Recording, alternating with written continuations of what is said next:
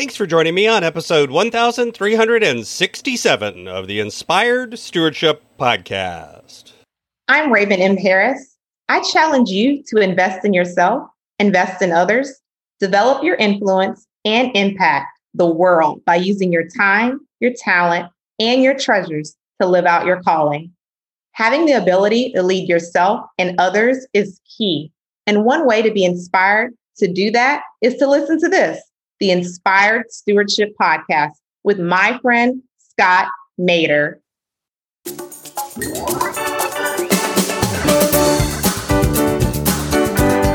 The ones who are challenged, the ones who are setting a trap, the ones who aren't. Jesus is saying, this belongs to God. All of us belong to God. And maybe if we could treat one another as though we belong to God and they belong to God, then maybe we could come closer to living out the promise of the kingdom. Welcome and thank you for joining us on the Inspired Stewardship Podcast. If you truly desire to become the person who God wants you to be, then you must learn to use your time, your talent, and your treasures for your true calling. In the Inspired Stewardship Podcast, you will learn to invest in yourself, invest in others, and develop your influence so that you can impact the world.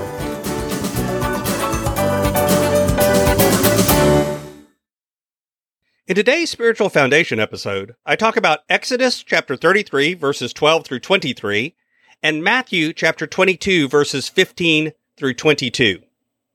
I share how we need to recognize that we are called into relationship with people, not things, and I also share how we need to recognize that everyone belongs to God.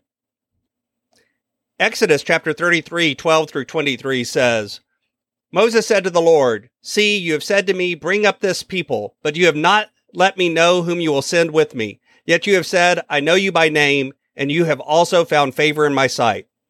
Now, if I have found favor in your sight, show me your ways, so that I may know you and find favor in your sight. Consider, too, that this nation is your people." He said, "My presence will go with you, and I will give you rest." And he said to him, "If your presence will not go, do not carry us up from here. For how shall it be known that I have found favor in your sight, and I and your people, unless you go with us? In this way we shall be distinct, I and your people, from every people on the face of the earth." The Lord said to Moses, "I will do the very thing that you have asked, for you have found favor in my sight, and I know you by name." Moses said, "Show me your glory, I pray." And he said, "I will make all of my goodness pass before you, and will proclaim before you the name, the Lord, and I will be gracious to whom I will be gracious, and will show mercy on whom I will show mercy." But he said, "You cannot see my face, for no one shall see me and live." And the Lord continued, "See, there is a place by me where you shall stand on the rock, and while my glory passes by, I will put you in the cleft of the rock, and I will cover you with my hand until I have passed. Then I will take away my hand, and you shall see my back, but my face shall not be seen." Matthew chapter 22, verses 15 through 22 says, Then the Pharisees went and plotted to entrap him in what he had said. So they sent their disciples to him, along with the Herodians, saying, "Teacher, we know that you are sincere, and teach the way of God in accordance with truth, and show deference to no one, for you do not regard people with partiality. Tell us then what you think. Is it lawful to pay taxes to the emperor or not?" But Jesus, aware of their malice, said, "Why are you putting me to the test, you hypocrites? Show me the coin used for the tax." And they brought him a denarius. Then he said to them, "Whose head is this, and whose title?" And they answered, "The emperor's." Then he said to them, "Give therefore to the emperor the things that are the emperor's, and to God the things that are God's." And when they heard this, they were amazed, and they left, and they went away. This beginning of this story in Exodus is one of those little odd stories that, at least to me, I'm not 100% clear all the time what's really trying to be said here, or what's going on here. There's this crazy conversation, and towards the end, God says to Moses, "I will make all of my goodness pass before you." And what does that even mean? Even when you go back and look at the original Hebrew, it's a little unclear what's going on here. But if you back up a little bit to verse 11, you get a little context. It implies that God and Moses are spending a lot of time in conversation like friends. They enjoy each other's company, but they argue as much as they agree, like a lot of friends do. It was friendly, but also contentious. They complained to each other. They dreamed together. They debated the meaning of life. Again, the things that friends do. And this time, Moses seems to be complaining a little bit, saying he's got the short end of the stick again. You gave me this job, but you didn't say how I'm supposed to do it or who's going to help me or even for sure what it is I'm supposed to do now. I don't have a roadmap. I don't have an itinerary. I don't know what's coming next. I've got this vague sense of a call and maybe that you like me for some reason. And beyond that, besides, this isn't my mess to fix anyway, God. You got us here. And God seems to say, I'm here. Take it easy. Calm down. And Moses' reply is one that I don't know about you, but I've given to God before. Of course you're here. You're always here. You better be here because following this call was your idea anyway. But I need more than that. And then God says, because I like you, because I told you my name, okay, I'll give you more. And Moses asks for God to show him his glory. I know when I was younger, I would think that this was God, maybe Moses asking for some sort of light show or for thunder and lightning, for some sort of miraculous appearance. But maybe we think about how we give God glory or how we acknowledge God's glory. Yes, we do it through praise and worship and song, but we also do it just by how we live. We glorify God often through our life, through what we do, through the relationships we have, through how we share the message. Moses wanted something tangible, it seems. He wanted to see God walking around, living the way that Moses was supposed to live. In a way, it seems like Moses was asking for the presence of Jesus. He wanted God to put on flesh and come hang out, be there.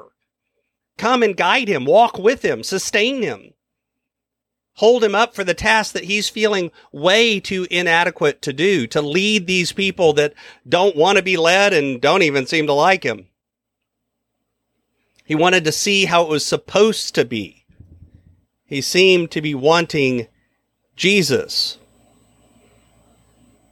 That moment of wanting Jesus, giving us a glimpse of how we're supposed to walk, giving us a hint of how we're supposed to live, showing us how to do the task that you've put to me, even when I know it's way beyond my ability to do. And let's face it, folks, that's almost anything. Being a parent, being a pastor, teaching, leading, heck, loving our neighbors, loving our enemies, loving our family sometimes. None of it seems to be within my capabilities. And God says, I know. I'll make all of my goodness pass before you. My goodness, just what you need, just what will equip you, just what will fill you. On your own, the tasks before you are beyond you, but filled with my goodness. Then the impossible becomes possible. Filled with my goodness, Moses, you can lead these people. Filled with my goodness, you can be a parent. Filled with my goodness, you can love your neighbor. Filled with my goodness, you can love even your enemy. Even somebody that you think is doing wrong, you can still love them. It's a blessing. God is blessing Moses by saying you can see and be filled with my goodness. It's a gift. It's the Spirit working within us. And it is something that is a struggle as well. And then the passage from Matthew seems to have a strange little turn. There's a conversation about taxes, but it's maybe not really a conversation about taxes. It seems to be Jesus is being set up for a trap. It's not really about economic policy. It's not about, are you giving enough, or should you fill out your taxes, or is lying on your taxes like lying anywhere else, or are taxes right or wrong? Any of those debates that we sometimes get into. But instead, Jesus is doing the Jesus thing, and he sees the trap and turns it into advice. Maybe, but Jesus really doesn't seem to be in the advice business. He's in the transformation business. He's about radically rethinking our life. He's about dying to sin and self and rising again to live a life without horizons. He's not saying that paying taxes isn't important, but when you look at living a life like Jesus wants us to live, it pales in comparison to that.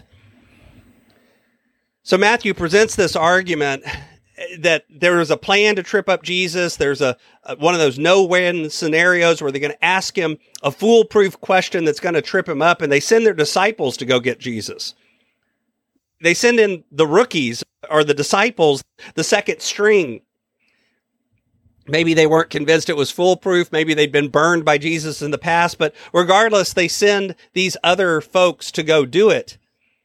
And they give Jesus this unsolvable riddle. The truth is, in this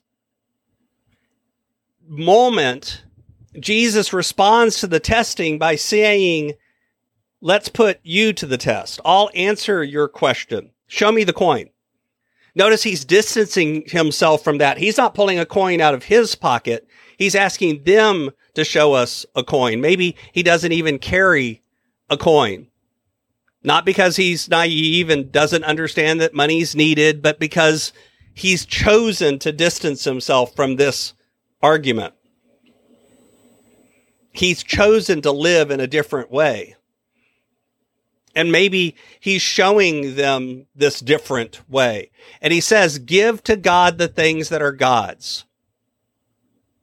Think about the next logical question to ask after that. What are God's things? And if you're a Pharisee and you are a follower of the law and you go through all of the laws, there's hundreds and hundreds of laws and stipulations and rules talking about what is sacred, what is not, what is functional and fit for the use in the service of God, what is of the earth and therefore not sacred, and therefore you can't use it in God's service. But Jesus is maybe presenting a little different look. He's saying, wait a minute. Everything is sacred. Everything can be used in the service of God. Everything. Starting with us, the people of God. Starting with those of us that say we're following God. We can live a different way. Sure, money's important. Things are important. Stuff is important. Taxes are important. But Jesus seems to be more interested in people than in things. Maybe these things that he's referring to are the people that he sees around him. The disciples, the ones following him, the ones not yet following him. The ones who are challenged, the ones who are setting a trap, the ones who aren't. Jesus is saying, this belongs to God.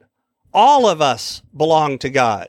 And maybe if we could treat one another as though we belong to God and they belong to God, then maybe we could come closer to living out the promise of the kingdom of God. Thanks for listening.